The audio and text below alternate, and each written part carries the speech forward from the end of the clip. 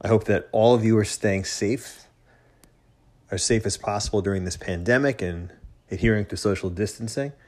I just want to say that as you're listening to my podcast, I'm going to ask you for 3 simple actions. If you like what you hear, please rate and review me on iTunes, on Spotify, and Google Play, wherever you listen to your podcasts. Number 2, engage me directly for feedback. You could follow me on Twitter. If you aren't a personal friend, engage me there. Otherwise, feel free to message me on other social media platforms, text me, whatever. And then 3, tell 3 friends and family members about the pod if you do like it. So my audience is only what it is because of the tremendous support and feedback I've gotten. And I've been fortunate enough to grow over 50% of my audience over the last quarter. So I'm going to hope to continue to push it and try to give you guys a great product every time that you listen.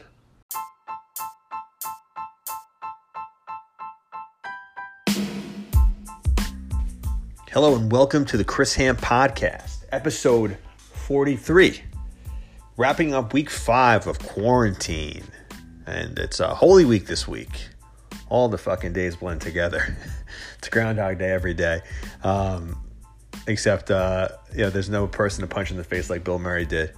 The same greeting. That movie is a classic movie. But on the cusp of Easter, in the middle of Passover, today, as I start recording this, it's a Saturday, and a lot of people were out and about today.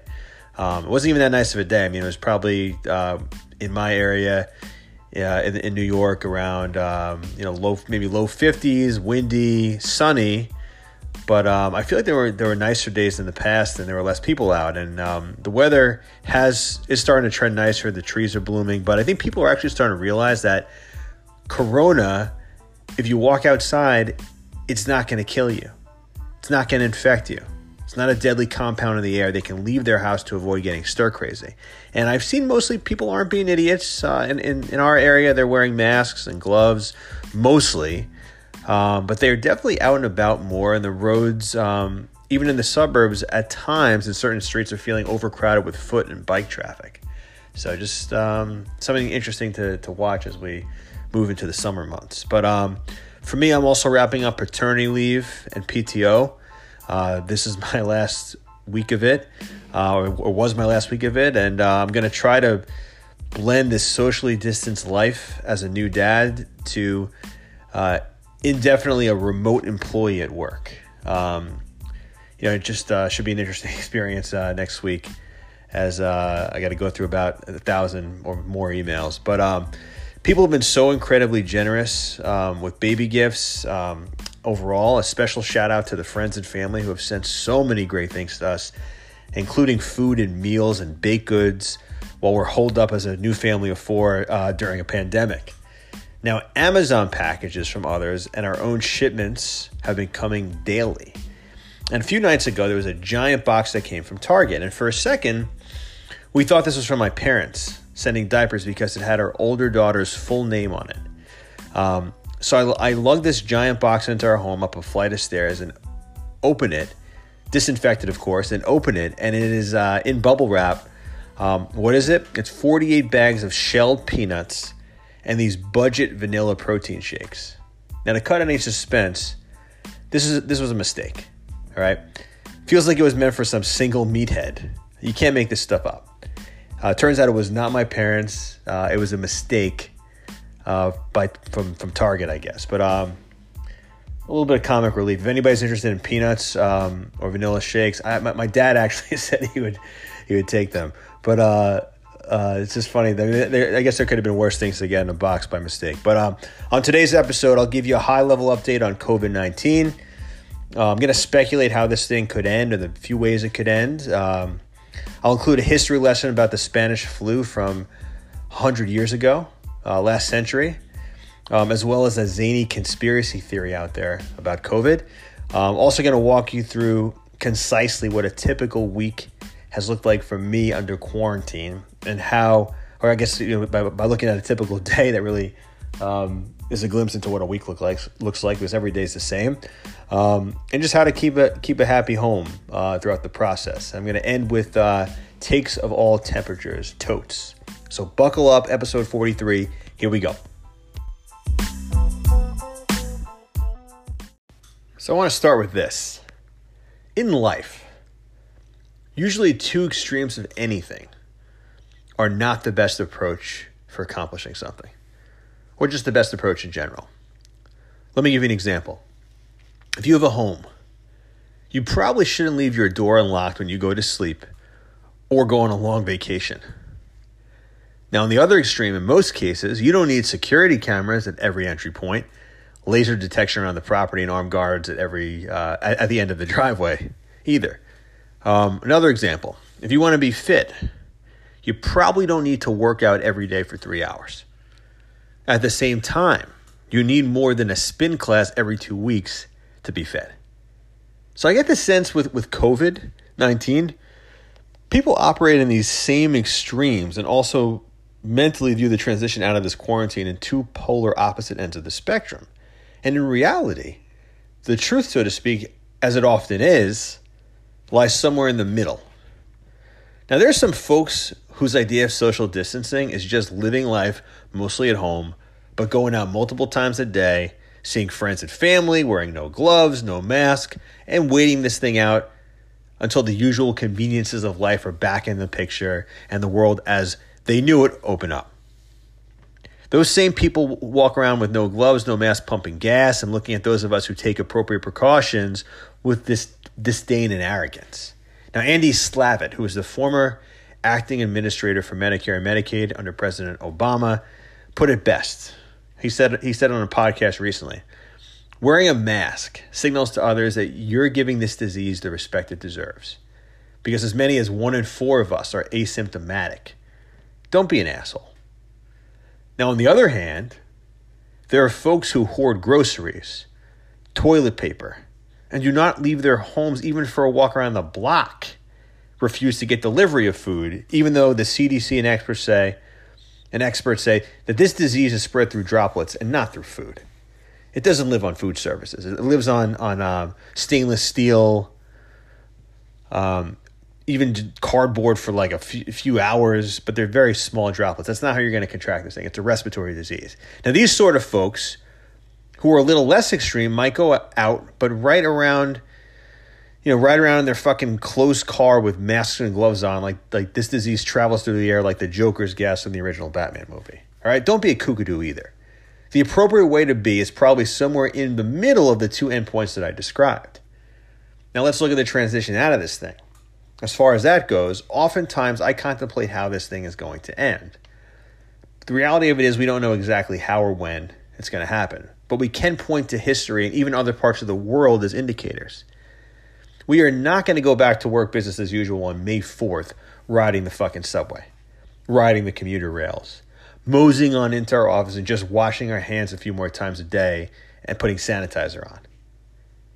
Now, conversely, we are not going to be living the life we have been living for the last month and a half, holed up in our homes until 2021. You hear people say the hyperbolic quote, "Oh, life will never be normal again." Calm down. Take a deep breath, Chief. My family and I are completely all aboard the social distancing train, but here's my theory. There's probably a bit more we can be doing as far as safe social interaction, like gathering with another family in a yard at a distance. You even see it sometimes, like I saw it today. I saw it the last few days. People are going for walks together that aren't in the same household, but they're standing 6 feet, 10 feet or more apart, having a conversation from halfway across the street. But the thing is with that, when you send a large-scale message of action, like shelter in place, lockdown, quarantine, whatever you want to call it, however you're going to operate in your section of the country or the world, you have to operate as a leader, as if the body of people are as smart as the dumbest person. It's kind of like the message on a plane to turn off all electronic devices upon the plane leaving the gate. I mean, is that necessary? Probably not. Do you think everybody follows that? No way. We would have to talk to an aviation expert, but I imagine that if every person on a commercial flight used their cell phones the whole time, it might increase the chance of a mechanical failure by a fraction of a percent. But this is the message that has to go out. I mean, when you put things in place like social distancing, flattening the curve, Jen, my wife, alluded to this last episode we recorded together. you model out some people following it like really strictly, others following it loosely. But really the way to, or loosely or not at all, but the way to be is probably somewhere in the middle. So here's my very general prediction on what I think could happen with COVID based on what I've read, what I've listened to, and what I've seen. Now I'm fusing together opinions by health experts, epidemiologists, and the like. And I think normalcy in our society is going to happen in phases, if you will. Not formal phases, but I think sometime, we could just look at these things in just general logical waves. Now, I think sometime in late May, about a month and a half from now, or June, we see the reopening of some schools, at least on a local level, with distancing parameters to capstone the school year. Maybe classes coming in, meeting for a few times in shifts. I think also we're going to see retail stores open with mask requirements. And then some offices and workplaces where the work is not essential work, but it's better conducted and better for the economy to be done in person. So let's call that phase one, if you will. I think that's going to happen, as I said, at some point, a month and a half, 2 months from now. Then let's call it the next phase two. Now, I think what happens there is restaurants open to dine in with strict parameters around distance. I think this is going to be sometime around early Q3, so we're going to call this around July. Then I think by late Q3, more sensitive venues such as stadiums and concert halls, etc., are going to open up again with very strict parameters. That's going to be, I think, at some point in the early fall, like maybe late summer, early fall, mid to late September. And I think by the time phase 3 comes around, sports leagues are going to commence without fans, and eventually fans get phased in. Now, I know the NBA season and NHL seasons were abruptly cut short.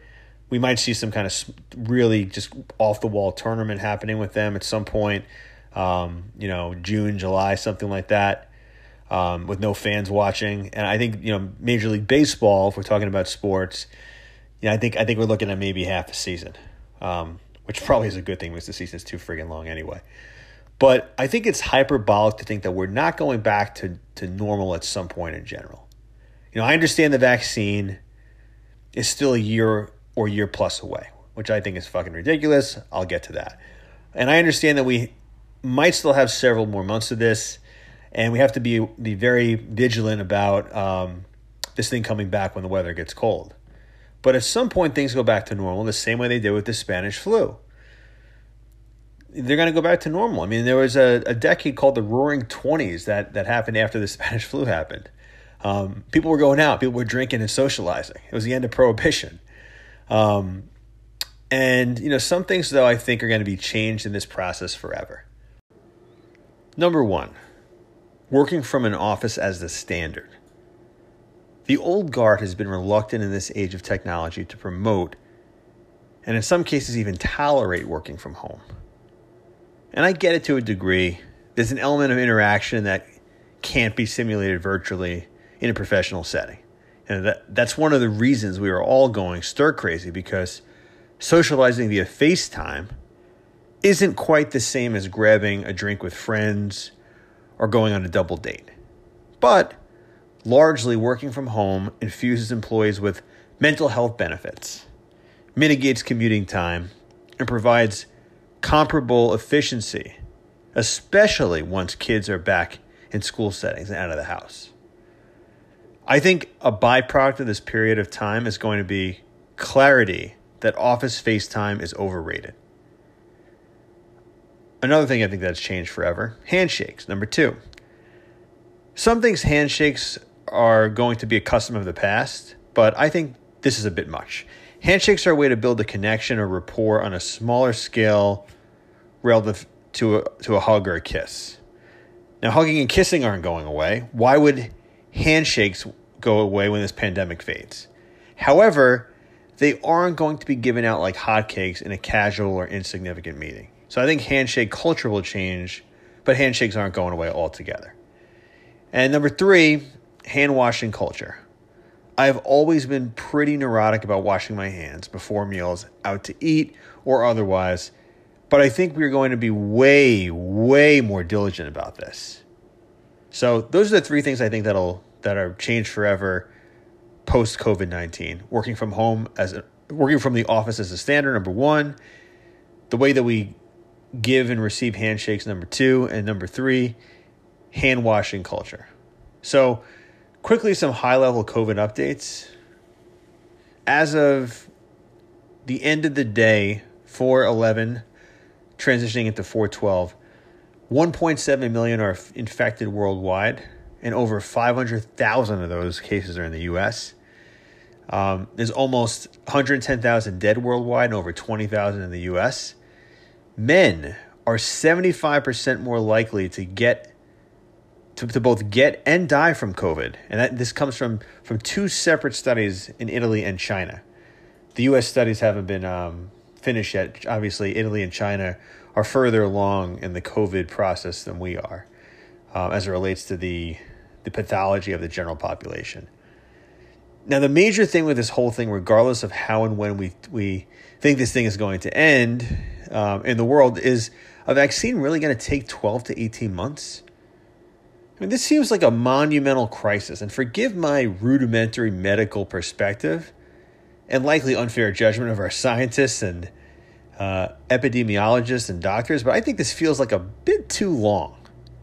You know, I know there are three phases to this thing. I know there's finding a cure, which apparently they've done, testing it, which you don't want to kill people or seriously, paralyze people with some kind of a broken cure.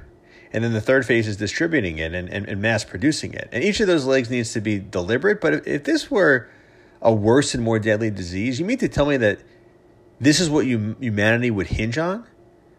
12 to 18 months for a vaccine? A quick history lesson on the Spanish flu last century next.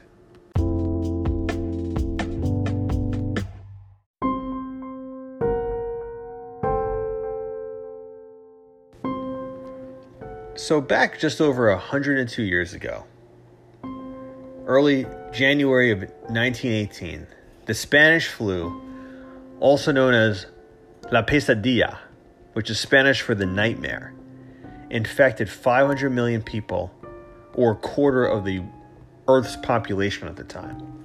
Now, it spanned for nearly 3 years, ending in December of 2020, and killed an estimate somewhere between 17 and 50 million people, up to 10% of those infected. And some people think on the high end, 100 million people were killed, so therefore 20%. Now, to maintain morale, World War I censors minimized early reports of the illness and mortality in Germany, the UK, France, and the US. Now, newspapers were free to report the epidemic's effects in neutral Spain, such as the grave illness of King Alfonso the 13th. And these stories created a false impression of Spain as especially hard hit, thus giving rise to the name Spanish flu. Now, most influenza outbreaks disproportionately kill the very old, with the highest survival rate the very young and the very old, with the highest survival rate for those in between. But the Spanish flu pandemic resulted in a higher than expected mortality rate for this middle population, for young adults. The virus came at the heels of World War I, and many speculate the nature of war, in addition to soldiers' weakened immune systems, contributed to the deadly carnage. And this flu killed more people in 24 weeks, just not even half a year, than HIV and AIDS killed in 24 years. The pandemic mostly killed young adults. In 1918 and 1919, 99% of pandemic influenza deaths in the U.S. occurred in people under 65. And nearly half of the deaths were in young adults 20 to 40 years old. Now, in 1920, the mortality rate among people under 65 had decreased sixfold to half the mortality rate of people over 65, but still 92% of the deaths occurred in people under 65. Now, according to historian John M. Barry, the most vulnerable of all, those most likely the most likely to die were pregnant women at the time. Now, he reported that in 13 studies of hospitalized women in the pandemic, the death rate ranged from 23 to 71%. Now, of the pregnant women who survived childbirth, over one quarter, 26% lost a child. Now, another oddity was the outbreak was widespread in the summer and the autumn in the northern hemisphere. Influenza typically is worse in the winter. Now, big picture, this sounds way worse and opposite of what we have seen from COVID-19 so far. But the second wave of the 1918 pandemic was much more deadly than the first. The first wave had resembled typical flu epidemics. Those most at risk were sick and elderly, while younger, healthier people recovered easily. But by August, when the second wave began in France, Sierra Leone, and the United States, the virus had mutated to a much more deadly form. October 1918 was the month with the highest fatality rate of the whole pandemic. And the fact that most of those who recovered from the first wave infections had become immune showed that it must have been the same strain of flu. Now, the world, thanks to technology, is a much smaller place from a figurative perspective, and there's a flow of transparency based on technology in addition to medical advances. However, if history is any indicator, we have to be very careful to integrate back to normal, and we have to do it slowly and carefully. Now, while I said this epidemic lasted 3 years, technically the bulk of it took place in one calendar year, 1918. And the weird thing was, this virus mysteriously fell off a cliff. After the lethal second wave struck in October of 1918, new cases dropped precipitously, almost to nothing after the peak in the second wave. So, for example, in Philadelphia, major city, close to 4,600 people died in the week ending October 16th, but by November 11th, less than a month later, the influenza had almost disappeared from the city. So the conclusion, I trust the medical experts this century more than last to provide us with the right information, but let's not let the pressure of the economy force us into situations in which we are not comfortable. I think we are going to see life get quote-unquote normal sooner rather than later, but I fear sometime this fall or early winter, we might be in the midst of a quarantine again, and it might be Mother Nature ultimately that ends the pandemic. Stay safe out there and be conservative when reintegrating back into society. A quick conspiracy theory next.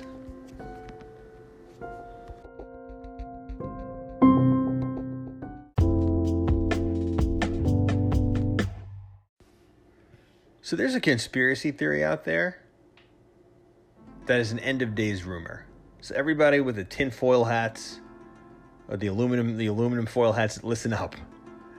Now there's a rumor out there that purports that COVID is a man-made virus meant to distract the world because there is a giant asteroid, Armageddon style, sent to collide with Earth at the end of this month. And it was a way to get the world to spend more time with their families.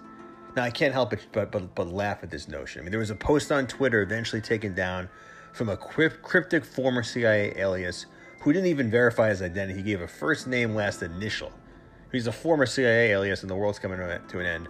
Why the hell is he staying anonymous, I should say? Now, the site Snopes spent some time, and you can look it up, debunking this and showing a variety of reasons why this, in all likelihood, is pure bullshit. But if you told me back in December that an asteroid was going to hit the Earth, I don't know that we would get the martial law we would see in the movies, or I guess November when this rumor is said to have originated. I actually think that humanity, as a collective body, bands together in crisis. Now, individuals can be selfish, evil, terrible, destructive. But look at examples at the worst of times in recent history. Natural disasters, tsunamis, earthquakes, tornadoes, 9/11, mass shootings, and now COVID. People tend to rally. People tend to rally around each other and in communities and band together in crisis. And maybe I'm being optimistic, but I believe this to be true. So, that's a conspiracy theory. I don't buy it. Neither does Snopes. Take it for what it's worth. Take it with a grain of salt. What a typical day and week under quarantine has looked like for me and my family next.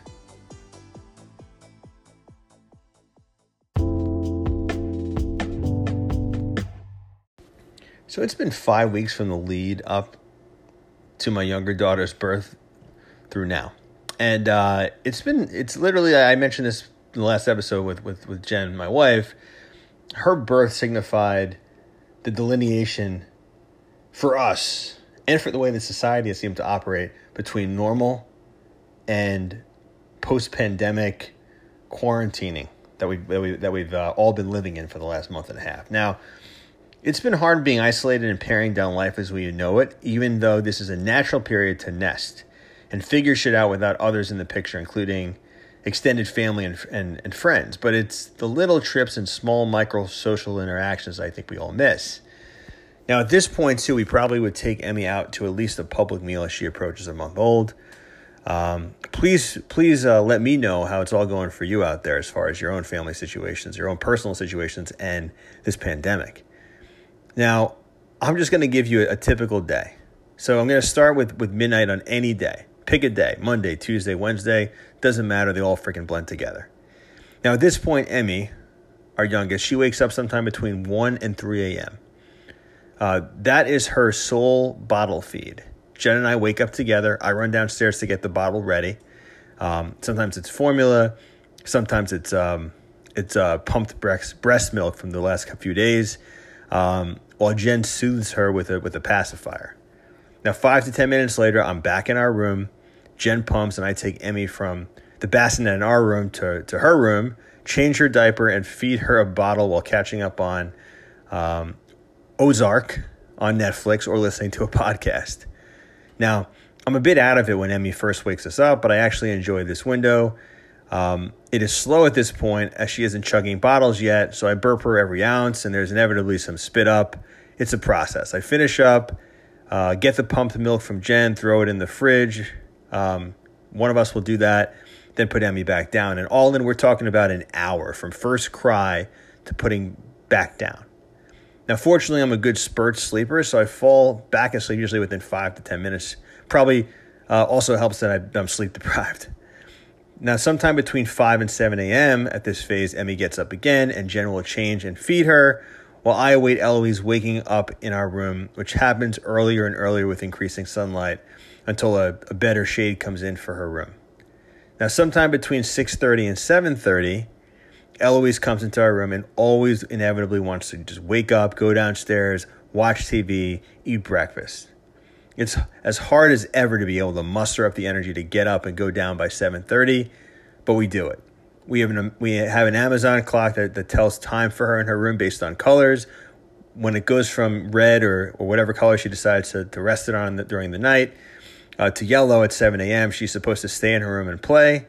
She doesn't do that. She comes out of her room like a bat out of hell, runs down the hallway. We hear the pitter-patter. She opens our door and engages with us in some way or asks us for something in her room, opening up her closet door or getting a toy out. So inevitably, we're up by 7-ish. But when it's green at 7:30, this means that we can go downstairs and begin the morning. Now, Emmy goes down for her morning rest after Jen is nursing. That's a whole other discussion about how arduous that whole process seems for the spouses, for the women. And, Jen and I do a combination of eating breakfast, personal fitness, preparing breakfast for ourselves, for the rest of us, phone calls, and entertaining Eloise, which usually is a couple of TV shows, Dora the Explorer, some Disney Plus, Blue's Clues, some interactive playing. She had an arts camp for a virtual camp for a week this past week, which is a huge friggin' help for 2 hours in the morning. Now, usually in that window too, we are doing a load of laundry, walking the dog, washing dishes. Some days we do a drive during that time to get out of the house. Some days we don't. Now, around 11:30, Emmy feeds again, and by noon, we are preparing lunch for the rest of us. And the 1 o'clock hour is spent trying to get Eloise to take a nap. 95% of the time, it doesn't freaking happen.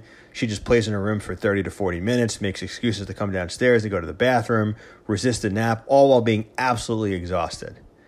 Now, 2 to 3 p.m. is usually an opportunity for Jen and I to sometimes watch a show together or just rest, just take a cat nap. And usually by 3:30 after Emmy feeds, we put her in the bassinet or the car seat along with Eloise. Then we go for a drive if the weather is bad, or a drive and a walk if the weather is good. By 5 p.m., we start prepping dinner. And depending on Emmy getting up to feed or not. Some combination of us eat dinner together. By 6 p.m., Eloise takes a bath.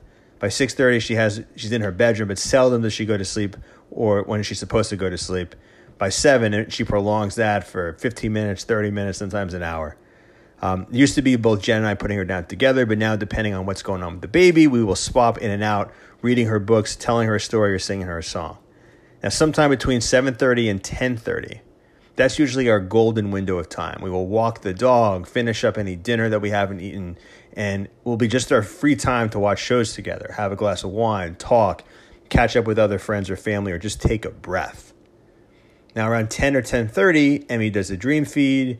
We prepare for the middle of the night, bottle feeding station, breast pumping equipment clean, load or unload the dishwasher, and, rinse, repeat, and round we go. And between 11 a.m. and 7 a.m., the goal is to get at least 6 hours of collective sleeps. Most nights it happens. Emmy is a great baby. And as I said, after that, every day, pretty much rinse, repeat. So just a glimpse into the quarantining life that we're experiencing so far. Next week, the work variable gets entered into the picture, and that's gonna turn everything on its head a little bit, but we're gonna try to do our best. But totes next.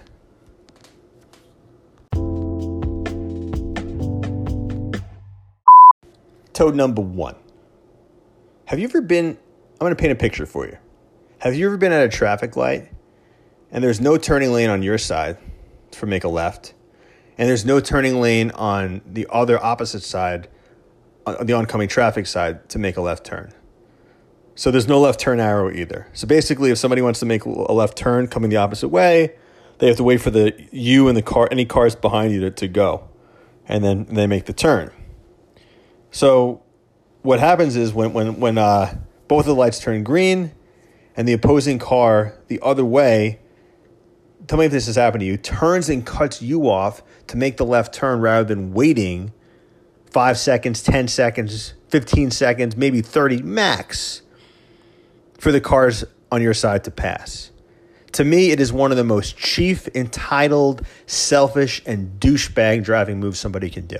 There's no excuse for it, all right? Short of a life or death emergency. It's fucking ridiculous and infuriating when I see it happen. Yet another manifestation of the shitty underbelly of our population. Tote number 2. Even the best looking people are kind of ugly and weird looking as babies. I never understand the obsession by people to see newborns. Parents, maybe grandparents, can get excited about it because it's their offspring or their offspring's offspring. And really, I really just don't, I only understand parents getting excited about it at the end of the day. And I was reflecting on it, especially now, as circumstances don't allow in-person visits for our baby Emmy. I mean, kids are basically like aliens until month 2 or 3. They only smile when they shit or pass gas. They don't really offer much as far as engagement goes. Now we're smitten because we, especially with the second kid, contrasting her to our oldest, looking at the resemblance that she has to us. But let's just accept and stop pretending that newborns are cute. They're not cute. All right? It's all relative. It's such an overrated stage. Spit up, pee, poop, smells, weird skin coloring. Maybe every once in a while I reminisce when Eloise was this small, but I don't really think much good or exciting happens until they're 2.5 or 3 months old. Tote number 3. I never understand when I see people buy coffee and remove the lid. It's a hot drink and it gets cold quickly. You're exposing so much surface area to the elements. Maybe I like to nurse a coffee more than most. I tend to get a coffee, make it an experience for an hour and a half, 2 hours, sometimes 2.5 hours. But I'm noticing how quickly coffee cools in the middle of quarantine life as we brew 90% of our own coffee these days.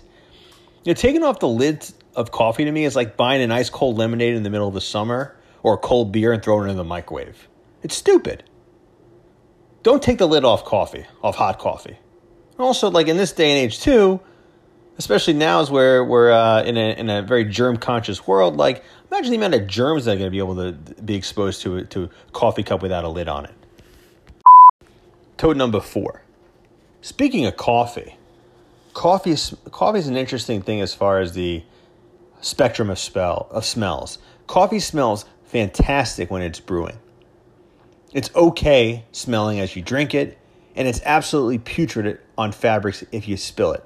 On your clothes, on the couch, on carpet. It's terrible. Coffee on fabric is akin to the body odor on airplane seats. How many other substances in the world have such a spectrum of quality from an olfactory perspective? Or any sense for that matter? Coffee runs the gamut. Toad number 5. Contagion, starring Gwyneth Paltrow and Matt Damon, Lawrence Fishburne, Kate Winslet, Elliot Gould. This is a movie that came out the early part of last decade. I think 2011 it was. It was really there. Contagion was really onto something as a movie.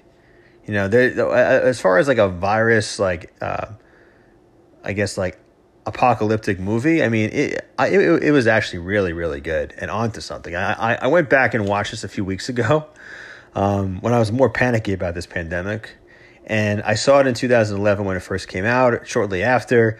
But it really resonated now because outside of a bit of Hollywood exaggeration, including a very large death rate, it's basically COVID-19 down to the bat rumor as a cause of it. If it's not going to freak you out to watch it, check it out. Good cast, good plot, and compelling. The one area in that movie I think that is unrealistic is how quickly society unravels. That speaks to my earlier point, but great movie to watch, and really gives a lot of insight about just virus spreads and epidemics.